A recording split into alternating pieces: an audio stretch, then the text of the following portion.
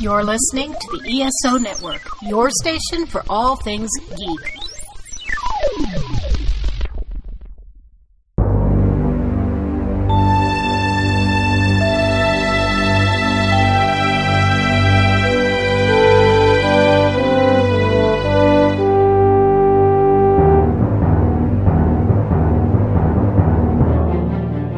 Welcome back to Earth Station Trek, a show where we trek from the early days on NBC to the future on Paramount Plus and everywhere in between. I'm Charles Kelso, and it's my privilege to introduce the Earth Station Trek crew: Keith Johnson. You are great. I am great. Alan Seiler. I feel as if my brain is being squeezed through my nose. And Veronica Dashel. What's up? I changed Was that in the episode? What's up? No. I don't remember anything in the episode, but I changed it up. That's good for starting a podcast about it. Terrific. I love it. All right. We have some This Week in Trek this week, Keith. Yes, just a couple, because one, we want to do this. We do so much other stuff to talk about, but there was a couple I thought were kind of important. On 19th of June, which though a lot of people may now know as Juneteenth, for those of us from Texas and Louisiana, it's been Juneteenth for decades. But 1978, birthday of one Zoe Saldana. Oh, wow. Now, I'm correct, right? Only the second person to play Uhura? I'm always thinking, am I missing something anywhere else? Was it just Nichelle Nichols and Zoe Saldana, and that's it? No, animation game or anything like that? I don't think so. Yeah. There's no other ones that I know of. Wow. Until now. Yeah, actually. Quick question. What do y'all think about, and I don't want to do a comparison as in who's better or not. What do y'all think about Zoe Saldana's Uhura and the new Uhura in Strange New Worlds in terms of the characters or what they gotten to do? What I'm saying is I like the new Uhura better, and it's not the actress. I think it's the character, how it's written. I think I like the new one the best. I mean, of those two. Right. I like Zoe Saldana's performance a lot. I don't like that they saddled her with being the girlfriend a lot. Yeah. I think there are ways to get Uhura more involved in the story without her and Spock fussing at each other during missions and things like that. Mm-hmm. But it makes for great puppet bits. They did it just for you. Yep. I love it. Two more. 21st of June, 1940. And I am just blanking on quotes, so I'm just going to go ahead. Oh, I'll say this. There was a person adjacent to this person who said, I don't like that. I don't think I never thought I did before, and now I really don't. Leonard Nimoy said that. Ooh, good one. Yes, in...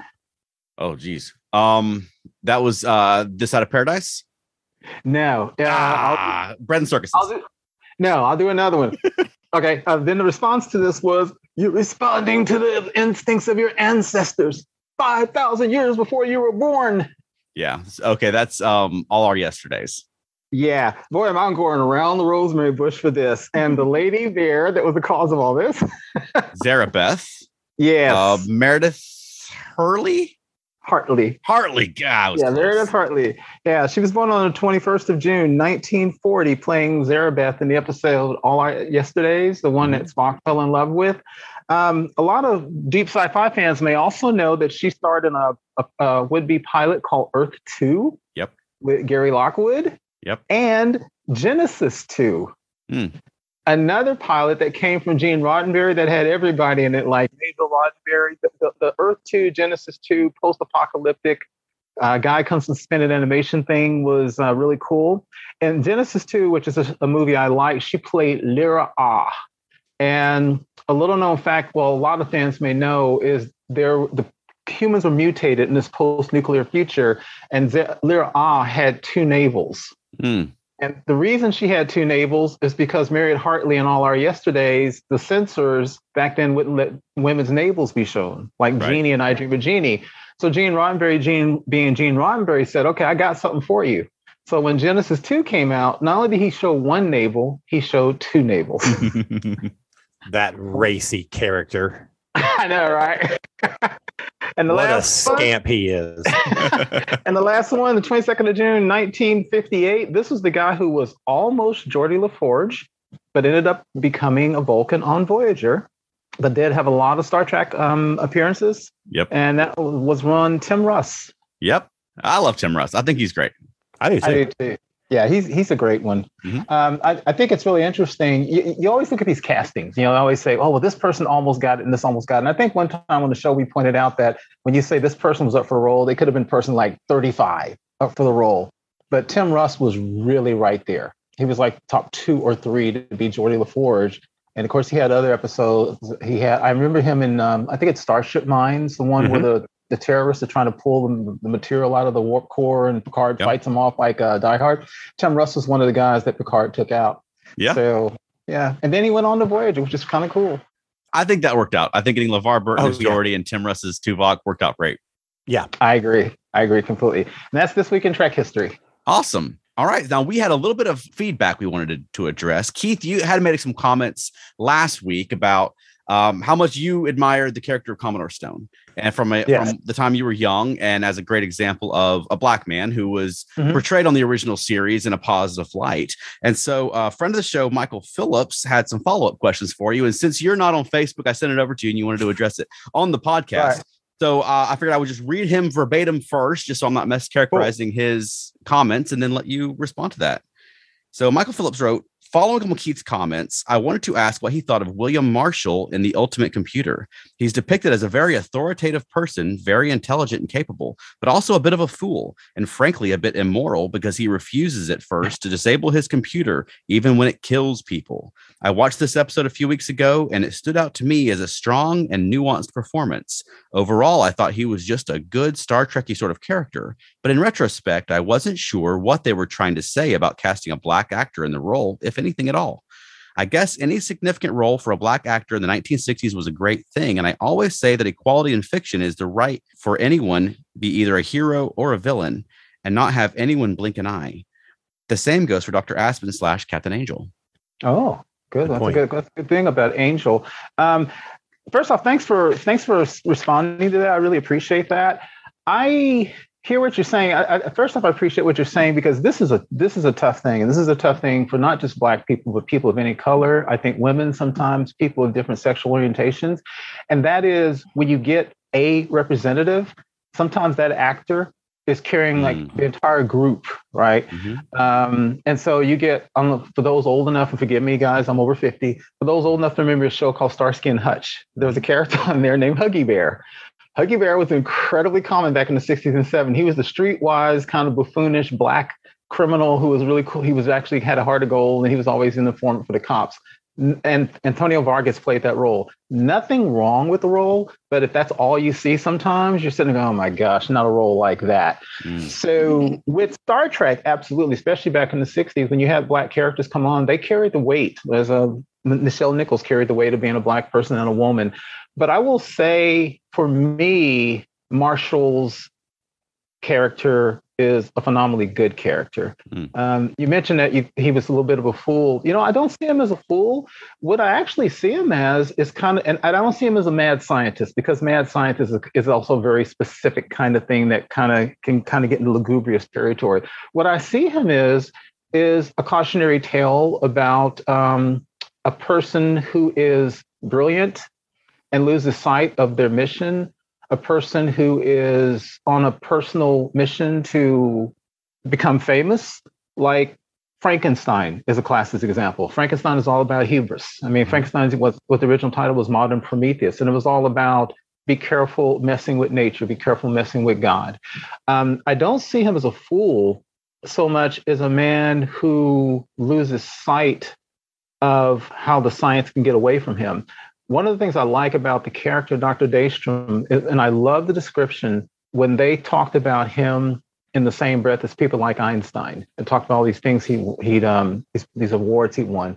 And then they talk about the fact that basically all the electronic systems on starships currently were his design. That's a big deal for anybody, Black or white. And especially for me as a young man in 1972, watching this for the first time, when you had people like Huggy Bear, that was amazing.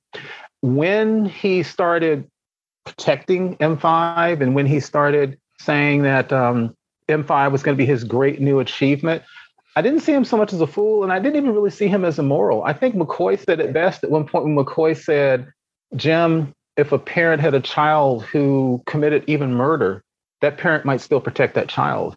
And I think what they're showing is that Daystrom had created a computer, as they said, that was actually sentient.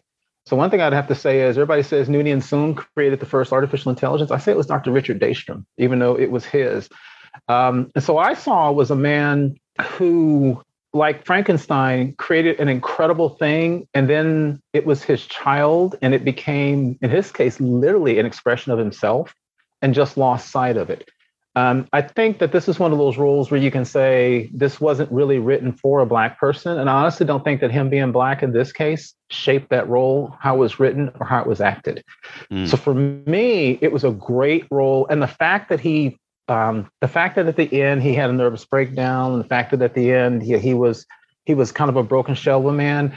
As a Black person back then, I didn't feel that was a negative. I didn't do one of those things we sometimes say was, oh, they introduced a Black person, he fell. Because this was a story of a brilliant scientist whose brilliance ran away with him. And that's a pretty classic science fiction tale, I think. Yeah. I love the character. Well, thank you very much for sharing that. Yeah, thanks for the question. Thank you for Michael Phillips for sending that in to us. That's a great question. And if anyone else, if you want to pose any questions that you'd like for us to address on the show or off the show, feel free to send them in. You can get on our Facebook group or by email or, Twitter. Let us know. Yeah. So we'll take a quick break to promote a fellow ESO Network podcast show. And then when we get back, we're getting into our discussion topic. So stay right there.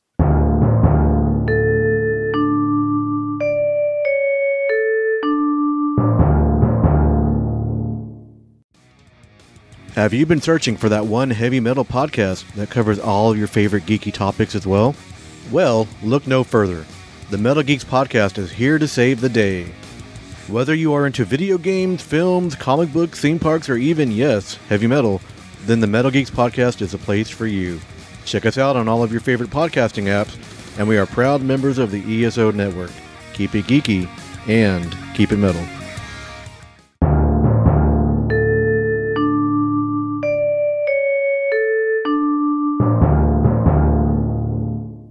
All right, so this week we're talking about a character who I think we all love, one of our favorite characters, and looking at some of the actions that he did on the show. I'm talking about Benjamin Sisko here, specifically in the episodes for the Uniform and in the Pale Moonlight, and really asking the question, did Sisko go too far? And did anyone want to kick that discussion off?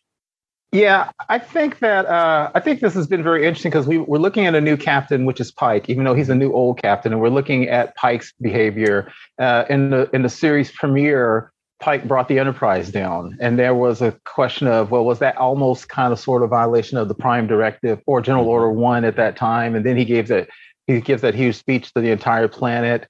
We've seen shows like Enterprise and one day we're going to have to argue, Archer, I think, may have done the worst violations of ethics in all of Trek history. And looking at these new captains and Burnham and so forth, I think going back and looking at Sisko in a time and a series that is also different, it almost makes you say, if you watched it then, your answer may be different than if you watched it new now in some strange ways. Yeah. So what did y'all think? So for me, I think that and for the Uniform, he did go too far. Yes. Like just the whole bombing the planet and putting lives at risk, regardless of if they're Cardassian or human. In this case, they were human. Right.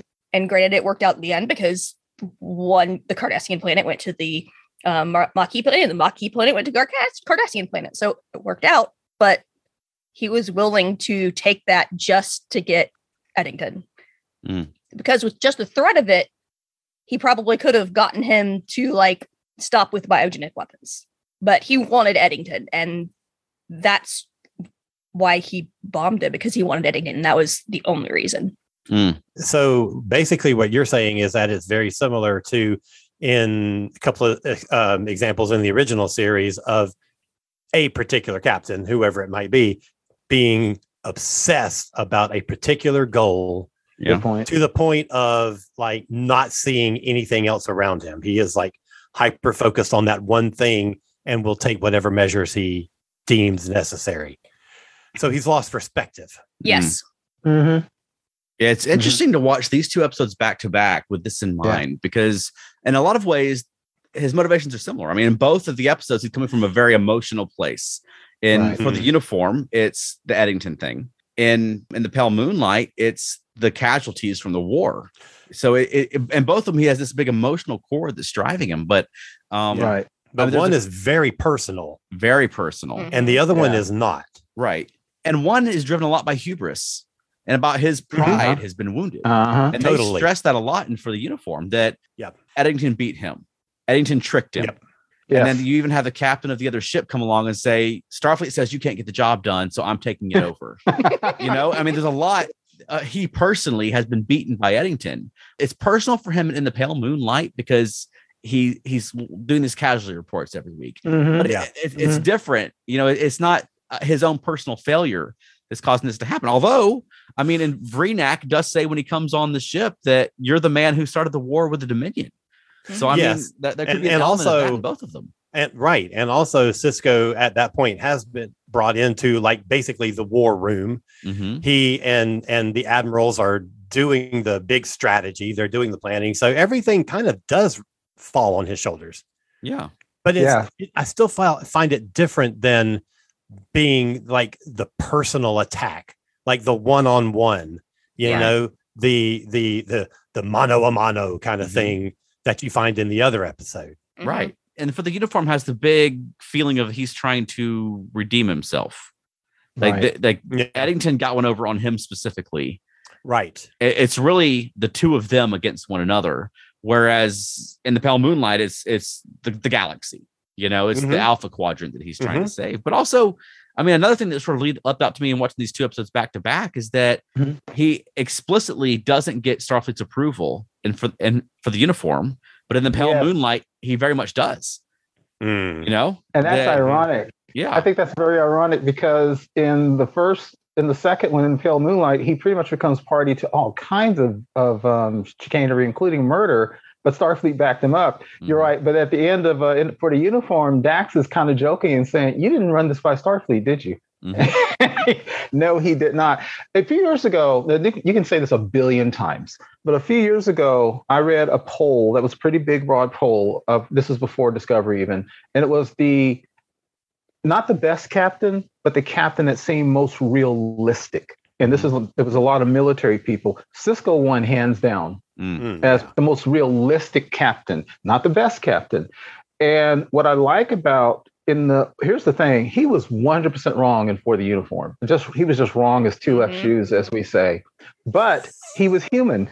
And I like that about him. Y'all familiar with the term? I know you're familiar with the term WWJD, what would Jesus do? Yes. Yeah. I've always do a WWGD, what would Gene do? And I know Gene Roddenberry would have hated Sisko in 40 years. He would have hated that. Because as Veronica said, I mean, gosh, he could have put the missiles around the planet with a timer and threatened Eddington.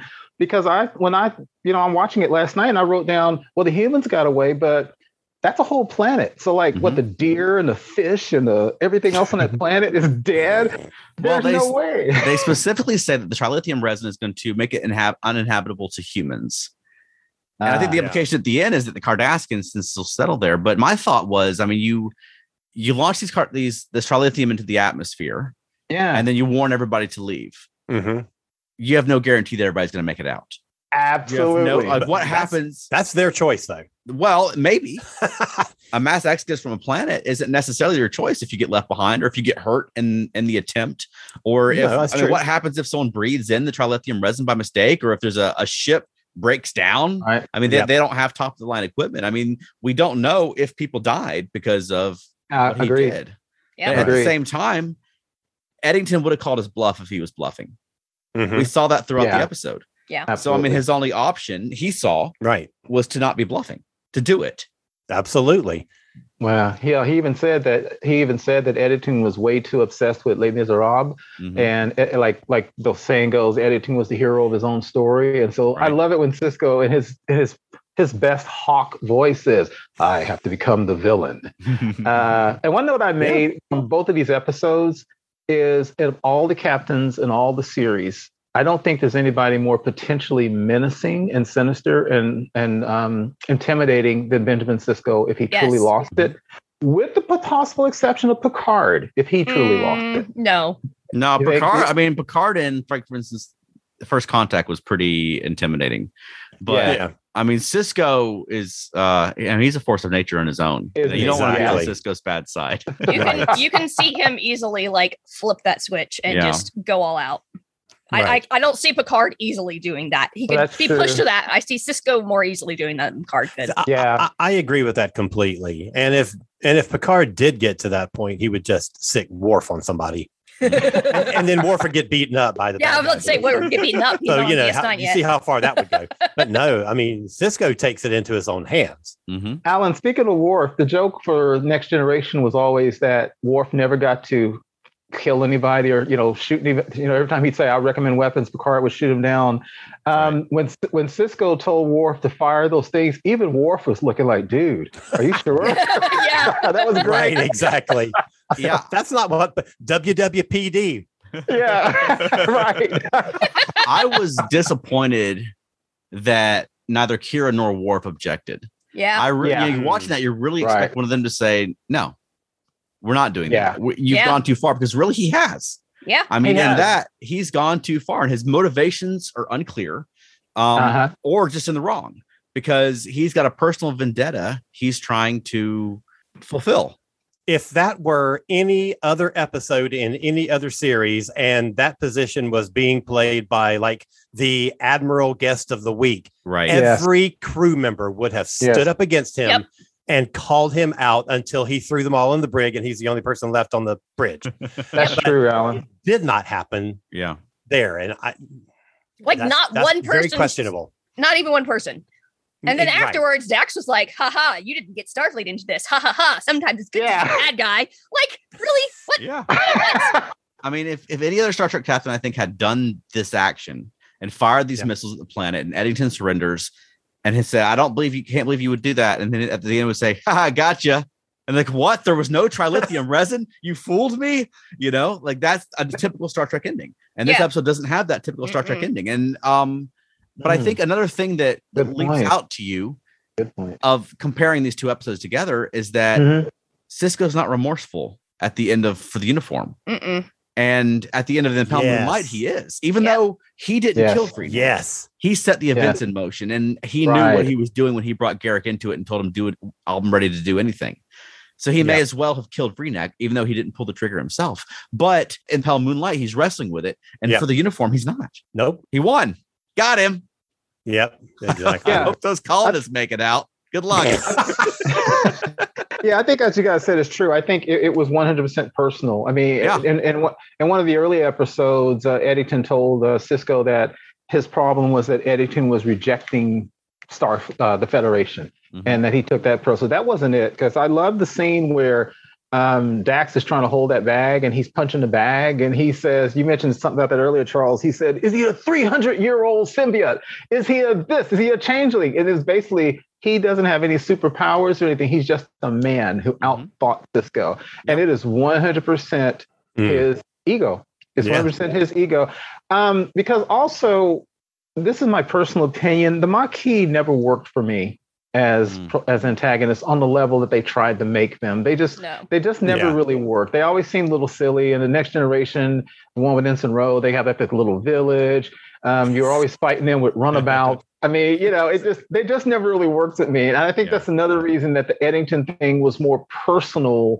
Now, the only thing I thought about, but that wasn't the motivation, was given what Eddington was doing with the Cardassian planets, Eddington absolutely could have started another conflict with the Cardassians. He should have been brought down for that, but not like this. Yeah. Yeah, I think that's something. I mean, I love For the Uniform. I think that's a fantastic episode. Yes.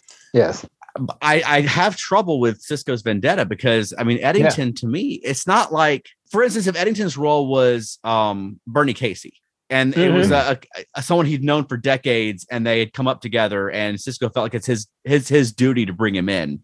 Like if that was Bernie Casey in the Eddington role, I would buy the vendetta more, I think, than I do with Eddington. Because Eddington, was Eddington ever a character anyone even liked when he was on the station, when he was a security officer? I mean, but at the very least, at least they had him there, and at least they sort of seeded him through before they made this big reveal and this big turn. Whereas in other instances, they never did that. Like, that's true. In Enterprise, when Daniels, the chef or the guy who serves the table, turns out to be the big time traveling thingy. You had only ever seen him 5 minutes ago. Right. And you're supposed to believe that this actually means something. Right. So at least they took that step, That's true. No, that's a good point. But I mean, the level of intensity of Sisko's vendetta against him. Yeah. I mean, I have a little trouble with that. Same here. But I mean, in his actions in the episode, I feel like there's what's learned from it. Nothing. He doesn't regret it at the end. He doesn't learn, well, I'll never do that again. You know what I mean? He doesn't wrestle with it. You don't feel like he's going to live with this decision for the rest of his life. Nope. And That's we really don't true. learn if there's any consequences from it. Did those people, even if they all made it out, now they're refugees? Can they feed their children? Right. Do y'all think that Sisko would have actually kept hitting planets? He said he was going to get every planet in the demilitarized zone. Yes. If Eddington didn't surrender, you think it would have kept on? Yeah. I think so. Yeah, I think the crew would have. I think somebody would relieve him of command. Yeah, sure. I think so. Yeah, it may have taken them a little more time than it would have on Next Gen or whatever. Right. And I do think Sisko would have hit that point. He would have hit a point where he was like, "What am I doing?" Yeah. Because he is still a good guy. He is still a Starfleet captain. He is still, so even though he takes these actions in this episode, had this kept going and him followed that vendetta down its path, I think he would have eventually, I don't know how long it would take, but I think he would eventually got to a point where he would stop himself. Yeah. Alan, I think you said two things that are important, which I agree with. One, you're saying like he would have finally stopped himself, and we've seen Kirk with the Gorn, Kirk with the cloud creature that did blood, Picard in the First Contact movie. All of them at some point had to stop themselves. And the other thing you said, Alan, I agree with too, was Sisko was almost going down the path of all those guest star captains who go nuts and don't get redeemed. Right, exactly. He was almost going down that path. Yeah. One quick comment. The show For the Uniform has one of the best lines in all of Trek, and I just love it because it's the way Rene Auberjonois delivered it. He said, "Captain, have you reminded Starfleet that they assigned editing to the station because they didn't trust me?" He goes, "No, please do." Yeah, I love that. Yeah, I love that. And touching again on what Alan was just saying, I think that's one reason I love In the Pale Moonlight, and it works for me even more. Because he does hit that point where he does acknowledge that he's done the wrong thing, although it was for the right reasons. There's even that scene where he sort of raises his glass and says, "The good guys win," but there's no joy in it, where I think that's where For the Uniform falls short at the end, is it doesn't have that poignancy at the end. It doesn't have that, I'm a good guy. I feel like I'm doing this for the right things, but I know that I've done the wrong thing. And now I'm taking that burden on myself. Whereas In the Pale Moonlight does. And I think in The Pale Moonlight, I find his actions a lot more understandable, a lot more justifiable because like I said, he at least got Starfleet's permission this time. He got, he wasn't the one and he was outraged, although that he knew that bringing Garak into it he knew where that was going to lead. Right. But there's some element though, I think of allowing himself to be blind to it because of what he was dealing with the Dominion War. And then at the end, he's carrying a burden on himself. And I think that works better for me than like, ha ha ha. At least I like it sometimes when the villains win. I think that the ending, I think, really sells it in a way and I think that's why In the Pale Moonlight is remembered in a way that For the Uniform is not. I mean, people remember that episode, but not nearly on the same level. Nope. I 100% agree with that. It is, I have to take this action. It's not just him. It's not just him doing this thing against this other person. It's I have to do something. Or, I mean, it's this one guy, it's Vreenak, or it's the effing Federation. It's the Alpha Quadrant. Absolutely. I mean, something has got to happen or we are done. So, I think it's completely relatable. Also, following what you're saying, Alan, what you said, Charles, too, he got Starfleet's permission for this. Yeah. And so there's a whole bunch of culpable people. And then spoilers for those who don't know Deep Space Nine, spoilers, we find out Admiral Ross, who from my mind is the best admiral in all of Starfleet history. I posted that on Facebook one time and somebody came back and said, I disagree with you, Keith, because Admiral Ross was complicit with Section 31. And then I was thinking, well, crap, there's nobody perfect, but I like Admiral Ross. But guess what? Right. He was working with Section 31 because, as you said, Alan, it's the whole freaking Alpha Quadrant. Yeah, So exactly. And I'm sure he's not the only one who was complicit with Section 31. Come on. definitely. They are there Definitely. for a reason. Yeah. Right. Yeah. I know I'm talking a lot, guys, but I must say too, and I've watched In the Pale Moonlight probably about a year and a half ago. I will tell you, watching that again last night, what a freaking stellar show. That is a damn Wow. good episode. Yeah. Everybody. The most remarkable, okay, first of all, season 6 is like peak Star Trek for me. Yes. Yes. Yes. But the fact that it claimed 2 episodes that to me are the 2 best episodes in the entire franchise, Right. and they're like, like a month or 2 apart, is just unbelievable. Mhm. That one and Far Beyond the Stars. There is Oh, God, no better television. Mm-hmm. Yeah. Television. was- I'm not even saying Trek. I'm saying television. Yes. Yeah. I agree. Yeah. And there was a scene. Holy cow. It was a minor scene, but it was really strangely chilling. We're all used to Quark being somewhere between hilarious and just irritating. But yeah. the thing that Quark said to him was, I don't even know how to, it's wow. When Quark said, thank you for proving the whatever 95th rule of acquisition, 98. every man has 98, every man has his price. That was a gut punch. That Yeah. it was wow. It was Yes, a gut it was. punch. Mhm. And the look on his face, and even Dr. Bashir. Yeah. Oh man, that- Bashir was pissed. He was, and that's some of the best acting I've seen from him when he started telling him what this gel could do. And he's like, this is not a request, this is an order. And then he says, I'm going to file a complaint with Starfleet Medical. Like, Yeah, whoa. I want that in writing, sir. Exactly. See, that's the kind of response I would have loved to have seen him for the uniform. Yes. Yeah. Thank From you. Worf Exactly or right. Kira or Nog, Yeah. like somebody to say like this is wrong. And Yes. I want it on the record that you are making me do this. Yeah. And even if it's not standing up to him and saying you are wrong, Yeah. you should be relieved of command. At least stand up and say, I cannot bomb this whole planet. You can order it, but I can't do it. Yeah. Yeah. I mean, if you want the button pushed, you push it. Yeah. You push it. You know? You do it. Yeah. Yep, exactly right. I'd take myself out of the situation. Right. You know, y'all make a good point because in the episode Pegasus, when the Admiral comes on, remember that? And he's forcing Picard to take the ship inside the asteroid. And I love, there's a scene where basically what you and Charles said, Alan, there's a scene where Picard says to Data, Mr. Data, will you please note my express objection to this Admiral this action by the Admiral? And Data says, it is noted, sir. So you're right. Somebody could have at least said something like that. Yeah. Yeah.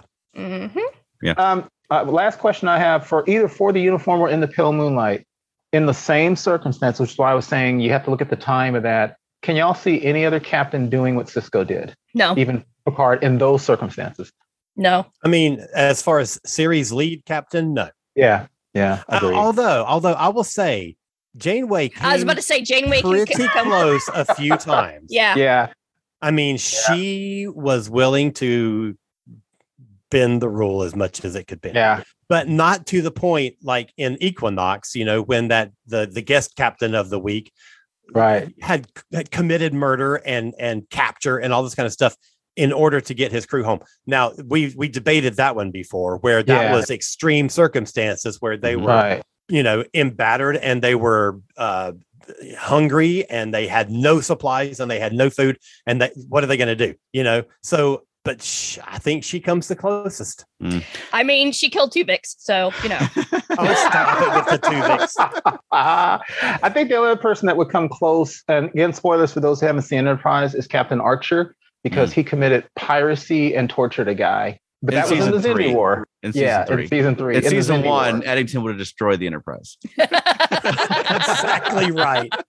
I Totally. can see Captain Kirk making Eddington think that he was bombing Maquis planet and taking him into custody. And then they all laugh about it at the end. Yes. Because it was a bluff. Right. Yep. You're right. It was a bluff. I agree with that. And they had some other kind of gas that was being released that just Something. looked like it. Yeah. Yeah. Right. All right. Well, let's take a quick break from a fellow ESO Network podcast show. And then when we come back, we'll be talking about the latest episode of Star Trek Strange New Worlds. So stay right there.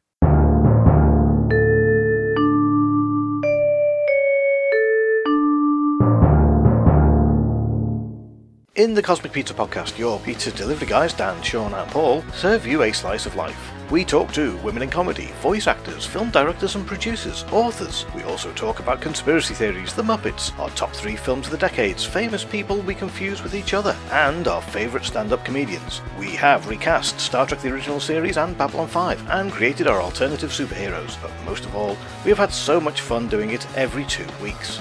2 weeks? The Cosmic Pizza Podcast is not about the cosmos or about pizza.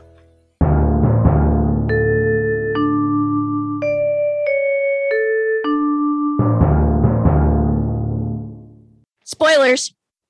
Okay. Wow. To the point. To the point. Yeah, spoilers for Star Trek Strange New Worlds, The Elysian Kingdom, which aired this week. And did anyone want to jump out first with an opinion? It was amazing. Didn't like it. I didn't care for it. I did not care for Love it. that response. 2 people jumped at the same time and said exactly the opposite things. Awesome. Yes. It was so much overacting and them not being their characters at all. And it was hilarious. I loved it. I loved it. I honestly didn't think it was overacting enough. I didn't think it was silly enough. I agree, Alan. Yeah, I wrote that I could see them acting and they came off like people in high school trying to do a play and be funny, but it's not funny. Weirdly, the only person in the entire thing who was in the fantasy who for some reason worked was Ortegas. I don't know why. Yes. I bought her more than anybody, but for 45 minutes or so, I didn't laugh one time. Not at a single thing. I literally was just sitting there going, it was a slog. And I rarely say that. It was just watching the expressions on their faces as they're doing all of this weird stuff. And you're like, are they actually in there anywhere though? And Pike wasn't working for me. It just wasn't working. For me, it didn't work. It just didn't work. I didn't find it funny. I didn't find it engaging. I can't help but compare it to things like Hollow Pursuits or The Naked Time or something like that. Yeah, of course. And which always just made me laugh. Yeah. I just didn't laugh at this one at all. I just sat there the whole time just going, wow. I will say that I think my expectations were off base. Yeah. Because I was thinking something more along the lines of the second half of Q Who. You know, that's the Robin Hood one, right? The good half of Q. The good half, exactly, where it becomes this big rollicking adventure, and there are funny lines. And I thoroughly enjoyed the episode. I certainly did not hate it or anything, but it didn't quite match what I thought they were going to do with it. I actually thought that they were eventually going to fairly early on hit a point like, oh wait, I'm not this person. What's going on? Mm-hmm. Yeah, I sort of fall in the middle, kind of like Alan. I liked it. I liked silly episodes when they get to do like sort of Renfesty things like this with the characters, or just let them be out of character. But if the whole thing kind of fell flat for me. Yeah. The ending also fell flat for me, but I'll get into that. Me too. Yeah. One thing I kept thinking about was the episode Dr. Bashir, I presume. Mm-hmm. Oh yeah, works so much better for me. And one of the reasons I think is that was I looked it up. That was episode 82 of DS9. Mm-hmm. So you've watched these characters for 81 episodes by this point, whereas this episode was episode 8. Yeah, we've seen Hemmer like 3 times. Yeah, you know what I mean. Yeah, and Banka hasn't been in the show that much. Yeah, I mean, I don't have the investment really in these characters. And I thought in Dr. Bashir, I presume that the stakes were so high because if you have to play the scenario or everyone dies. And I didn't feel those. They didn't introduce the stakes of this episode until pretty late in the episode. Mm-hmm. So yeah, I mean, I thought it was fun enough. I thought it was fine. I didn't dislike it. It just like you. I thought that I expected to like this a lot more than I did. Totally. I think what you said, Charles, and what Alan said, I agree with. Alan said it didn't go silly enough because you're right. Because I didn't just crack up like Hollow Pursuits or you said Q-Who or The Trouble with Tribbles, things like that. I didn't just crack up. And when they did their stuff, you're right. They came off. They just didn't come off genuine. They came off reading lines that didn't work. And so I agree with you. They needed to have been sillier, or the show should have been a little more serious. So for me, it was just like what Rebecca Romijn, who I know is funny. I didn't laugh when she said her stuff, and I know she's funny. And that's the other thing. I know these people are good actors, even the ones I'm not familiar with. I just think that the stuff in their mouths didn't work. And also, Charles, you said something very interesting. In Next Generation, the redo of the Naked Time, the Naked Now, is a pretty bad episode, and it also doesn't work because like it just doesn't work with those characters. That humor didn't work for them the way they did it, and I felt the same here. Partly because you don't know those characters yet, right? And it's the same in DS9 Dramatis Personae. Is it's not like the first batch of episodes. It's like somewhere down in season 1, but it still is like I just don't. It didn't work as well for me either. And this one I think it could have. I mean, because I think we've seen enough of these characters to get a good sense of who they are, right? And I think that if we had seen a little bit more of the exaggeration, I think it would have been a much bigger hook.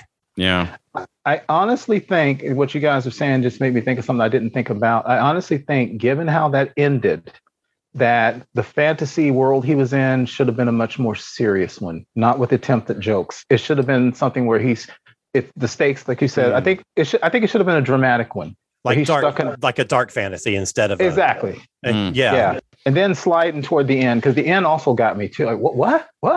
Yeah. The end was a hang up for me. And just skipping ahead to Mbenga, I'm a dad and I have a daughter. So to get to the point where you're going to give your daughter to an alien life form that you just met, and I just didn't feel it. I mean, I know that they've introduced a couple episodes now where his daughter has this disease, right? But they've not introduced that with any sort of like he keeps saying that you're going to die if I don't find a cure. The last time we saw it, though, we saw her hopscotching. We saw he got a little hope at the end. They haven't really sold that the clock's ticking. I mean, every time that we see, I think it's Rukia is her name.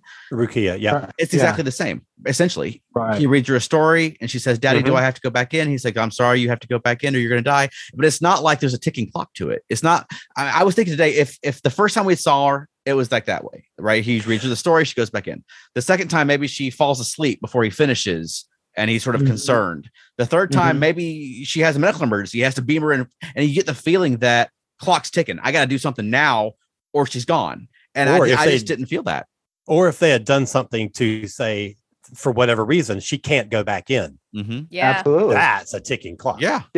Because every Trek series has basically established that keeping people in a transporter buffer is dangerous. And the only person who succeeded at it was Scotty one time. And even then he lost his friend.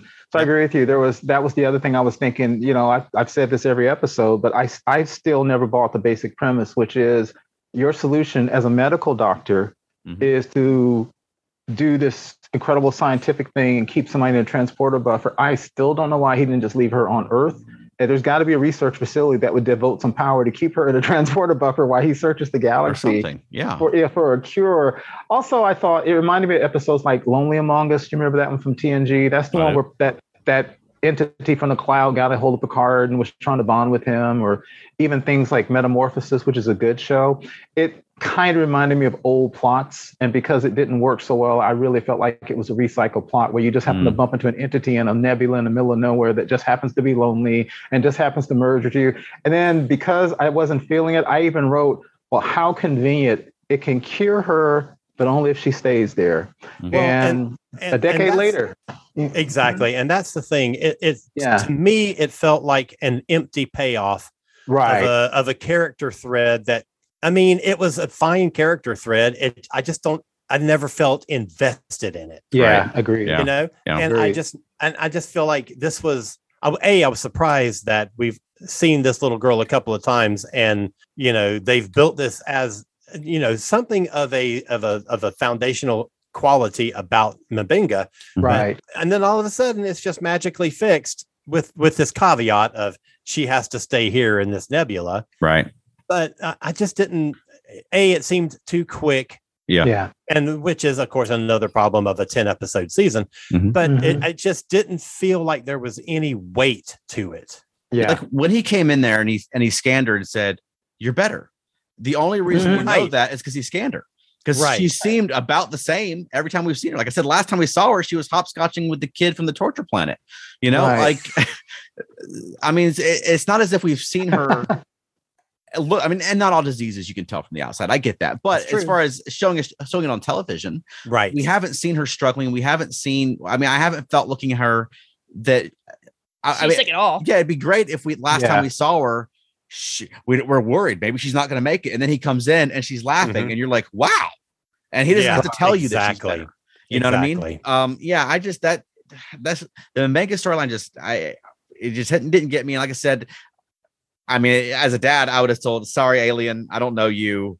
We'll take our chances. I'm going to do my best. Right. And I fully expected at some point she would have been cured of this thing and she would stick around as sort of a Naomi Wildman type of character. Yeah. That's what I thought. I would have loved because she is an adorable little girl and I would have to see more of her. But this just felt so weird unless there's some plan, that she'll be back again next season in some weird capacity. I don't know. But well, Alan, dovetailing what you're saying, I thought the same thing when she zoomed back in a minute later and she was an adult. I thought, well, after freaking 10 or 15 years, surely she's cured by now. It's like, no, not yet. What? So that still didn't make any sense to me because she went into some realm where she said it's only been a minute for you, but it's been years for us. And I'm thinking, well, after that much time, frankly, every cell in her body has been replaced. I would have thought she would at least said, Dad, it took this long, but I'm cured. I can come with you now. And then it would have been Binga having to, like you said, like, my gosh, my little girl is gone, but here she is as an adult. Yeah, that would have been really interesting. Yeah. Kind of like what they did with Molly. Molly, yeah. Yes, exactly. Oh, yeah, I forgot about that one. Yeah. Maybe that's why they didn't. All the Trekkies will say, well, this is just Molly 2.0. Yeah. So I hate to be negative because I generally like all Star Trek, but I did not like this episode. I can't find anything that I liked about it. The humor didn't work and the drama didn't work. Okay, how about the set design, the set redecoration? Did that work? That was weird. It was amazing. I'll tell you what I freaking loved, the score. Yeah. Oh, it was so good. Good job, Nami. Yes, good job, Nami. The costuming was great. I thought they did a great job with that. And I didn't dislike it. I thought it was cute. I like seeing Pike playing the sniveling Chamberlain. I like I like the characters they were all playing. I like seeing Hemmer just on the show. Yeah. Well, as soon as I saw him, I was like, hey, look, I was going to say he was in the show. Well, it was good to see Hemmer. And he was like, what's going on? When they were dragging him away. I thought that was funny. Yeah, I liked Hemmer in this. I liked him using science and he's trying to play the role. Mm-hmm. He's like, oh, is it too much? I liked him using the Anar telepathic abilities to communicate with the alien. And that's a nice change because in a lot of cases that would be Spock doing that. But, the Anar are more telepathic or more powerful telepaths than Vulcans are. I thought that was good. I liked that his antennae moved. I think it's the first time they've moved. I was going to say that too. Yes. Finally. Yeah, I didn't dislike it. I think the bar for the show is a lot higher. I think some other Star Trek shows, this would have been the standout. But since we've only had 8 episodes and the first 7 of them were basically spectacular. Mm-hmm. Yeah. It's okay that there's one that just doesn't stand up to the others. And, first of all, I fully expect that we are going to have a 2-parter for our last 2 episodes. Yeah. So I don't think there's anything. It's just like in season 6 of DS9 for the car or in the cards or whatever it was called. Yeah, it was kind of a silly throwaway episode, but it was okay because you needed that sort of like that breath, that pause before the big epic 2-part finale. But that's going to lead into your next season. Yeah, and I think this is going to serve that same purpose. I love in the cards though. In the cards, I love soulless minions of orthodoxy. Yeah. Yeah. At the same time, though, we've had a few silly Strange New Worlds in a row now. Last week had a pretty light tone. Yeah. With the pirates and the goofiness of the whole thing. Yeah. Mm-hmm. Which one was right before last week's episode? Now I'm getting them mixed up in my head. Well, that was the little boy that was sacrificed. Okay, that was pretty heavy. Yeah, it was heavy. Yeah. They needed a semi-light show and a super light show because the next 2 are going to be super dark. Well, I hope so. I don't really want them to be super dark, but I would for instance, we've had sort of goofy Pike for a couple of weeks. I would and I like him, but I would like to get serious Pike again. I'd like to get some stakes. If you look at the scene that's at the end of Will's show, it looks like we're going to have a dark, serious next episode. Oh, good. Mm-hmm. Oh, good. And I like that. I like going back and forth. Just like I like taking a break from the Dominion War to play baseball against Vulcans. You know, and I love that. So exactly. Yeah, this was not my favorite of the season. I didn't hate it. I thought it was fun enough. I've got some criticisms of it, but you know. I still enjoyed it. Yeah, I still enjoyed watching it. It might not be one that I would rewatch as much as the first 7. Sure. But I still enjoyed it. I still had a good time with it. Yeah. So Veronica, you said you really liked it. What did you like about it? Just the overacting and them playing almost completely opposite of their characters. Yeah. And that's always fun. Ortegas was just amazing. And I loved Uhura being the evil queen, and she was wonderful with her little claws and everything. Mm-hmm. But it's like you kind of expect this is going to go the same way as like Bride of Chaotica. Yeah. And it just doesn't do that sort of exaggeration to really like pull you in. And I also want to say that for Ortegas, it's kind of a shame that this is the episode that she's got the most screen time in because she's not playing herself. Yeah. She's not being Ortegas. Yeah. But I still enjoyed seeing her. I think she was one of the standouts of the episode, as was Christina Chong. The fight scene was good. Yeah, that was really good. Yeah, and like you were saying, Christina Chong was good. Oh yeah, I think she was more of the overacting that I was looking for. Yeah, in all the characters. Right. Did you guys catch the DS9 reference? What was that? No. The author of the book, The Elysian Kingdom, that he's reading to his daughter was Benny Russell. No, it was not. Holy crap. No way. Oh. Yep. Shut up. That is so flipping amazing. Okay. How did you say that? I remember the name. Wow. So now let's think about this. Benny Russell is writing it. Who would have been playing these characters if this particular book had been on DS9? Oh my gosh. Wow. Recasting. Yeah. Yeah. I think Kira would have been the queen? No, I was going to say the sword fighter. What was her Ortegas's role? I could see Kira doing that. Yeah. Maybe. I can see that. I think Veronica was thinking Kira's the queen because she used to overact as the intendant in the mirror. Yeah. Yeah. I wish that they had shown us more of the interior of the book before now. Like any of the times that he was reading the story to to whatever her name is. I wish that we had seen a page or two as he flips it, just to know, just the character references before we find our heroes recast in those roles. Mm-hmm. And they look exactly like those characters.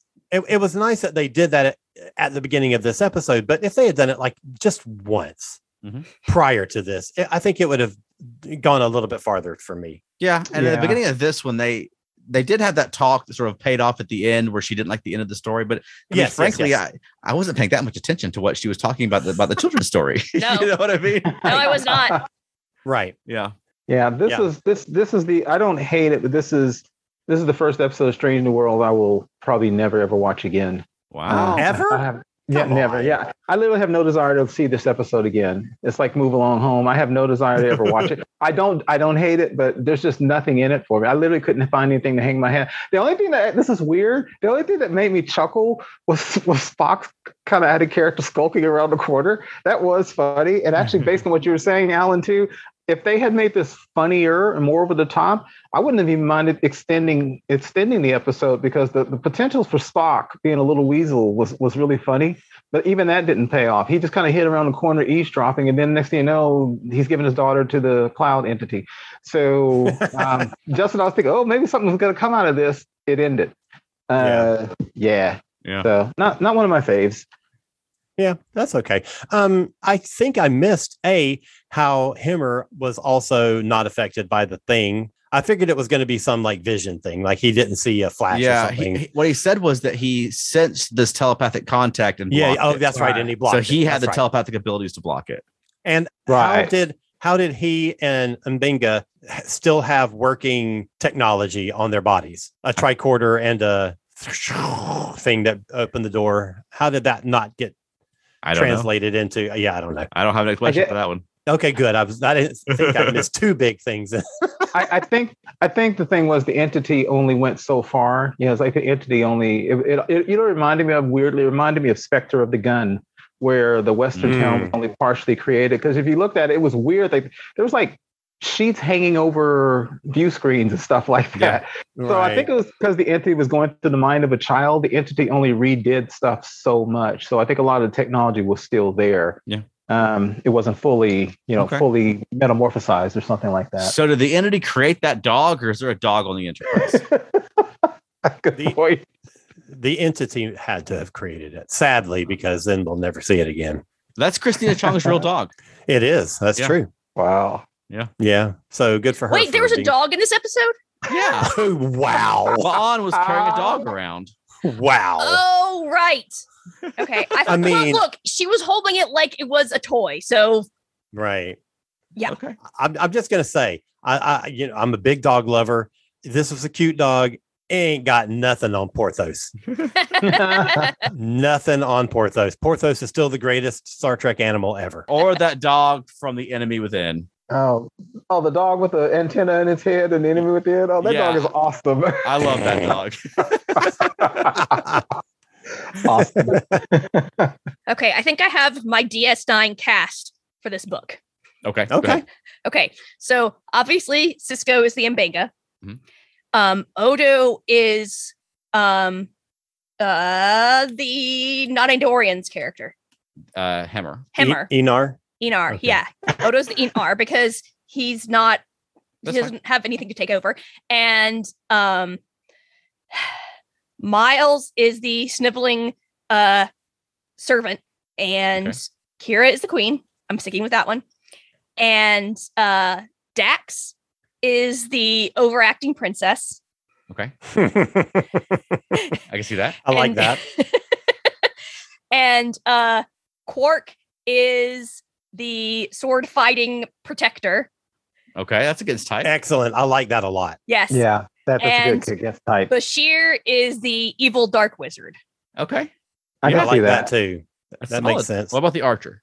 That's where I was going. The archer. Or the hunter, or whatever she was called. Keiko. Lita? Oh, Keiko? Yeah. Oh. I went Leto and you went Keiko. Yeah. Okay. Huh. Okay. That'll work. Okay. So we got a couple of minutes to spare. So we haven't done one of these in a while. So I don't think I should call it the question of the week anymore. Maybe the question of the month or question of the season. I don't know. But this is something that I've missed doing. So let's get back into doing it. We have one that came in a while back from Bandy Beth Glenn, one of our regulars. And the question is, if you had money and inclination to build a Star Trek themed quote unquote man cave, what would you build? Oh, okay. I would have mine would be based on the original series bridge, where I would have a captain's chair and a view screen. Mm-hmm. And then the rest would just be a decor. But I mean, really, it's just so I can sit in my captain's chair and watch Star Trek on a big screen. Right. There's no other chairs, though. So is it just you? Who else is going to be in there? What? Veronica's like, wait, what about me? Okay, no, wait. There's the two stations right in front of the chair. I'm not putting any stations in front of the chair, in front of the screen. You can sit in Uhura's seat. If I were Captain, we have an incoming message. Too bad I'm watching a movie. If I were going to recreate something in a room, I would actually do the NX-01 bridge, which I actually gosh, I love that set so much. I love that set. I love the little thing. With one caveat is I would have to have the 3-sided view screen from the original series. I just love those things. Those things look really futuristic. So that would be mine. Okay. Here's my thing. If I had all the money in the world to just throw about it on some like ridiculous expenditure like this, I have always said that the thing I would spend my money on is building a fully functional and exact recreation of the Jupiter 2 from Lost in Space. Oh, wow. The real one, not the Netflix one. Okay. Oh, yeah. So that's what I would do. So if it were Star Trek themed, I would maybe find some way to do a holodeck. Okay. Then I can have any set that I want at any time that I want. Well, I thought you meant just the grid. And I was like, that's very cost effective, Alan. That's a good idea. That's true. It could be the grid and just use like Oculus glasses or something to do or my just own thing. go in there and say, I'm in my holodeck. Exactly. Well, Vandy Beth did say all the money in the world. So you No, she didn't. She just said if you had money and inclination. Okay. So it can be all the money in the world. Build working starship. You could build a holodeck in a room that just wouldn't be able to create matter, but we can do holograms now. It would be very expensive, so you could do that part of it. Well, that's true. I mean, they have the big VR wall on set for Star Wars and Star Trek. I could just have a room that's that. Yeah. And then I could make any environment I want. Yeah. That's what I'm doing. That'd be cool. How about you, Veronica? My initial thought was fairly similar to Chuck's, only I had more chairs. Oh. See, I expect like a corpse bar or something. Yeah. I would love that. Because then you can have friends over and you can play games and Dabo! Right, exactly. Cool. Yeah, corks bar, but I also need the hollow suite, Alan. Okay. Your hollow suite would be connected to my bar. Right on. Yep. Thank you so much, Vandy Beth, for sending us a great question of the week. If anybody else listening wants to send us a great question, silly, serious, debatable, whatever, anything you want, just send it to us at earthstationtrek@gmail.com or post it on our Facebook group or wherever else you see us hanging about on the internet. And where can people find you on the internet? I have another lovely little podcast called Modern Musicology, which is also on the ESO network. And we are doing different music topics every week. We just did a show on at least some of the album releases from 1982, because there was about 100 million of them. So we're going to do a part 2 of that at some point. And find us on Spotify or all those other places that I can't think of at the moment that you find podcasts on. And how about you, Keith? You can find me on social media right now, primarily Instagram and Twitter, and someday Facebook. ESO network groups. And how about us, Veronica? Feltnerdy.com. Or Monkeying Around, a podcast about the monkeys. That's right. And do you have a closing for us this week? I do. Once again, the magic of science prevails. Hey, good job. I'm glad you had that, because if you didn't, I was going to say Alan Moraine.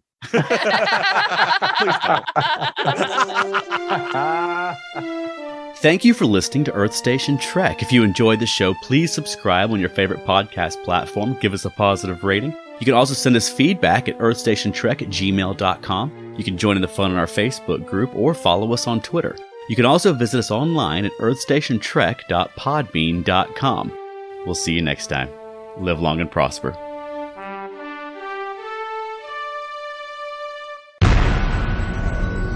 This has been a broadcast of the ESO Network.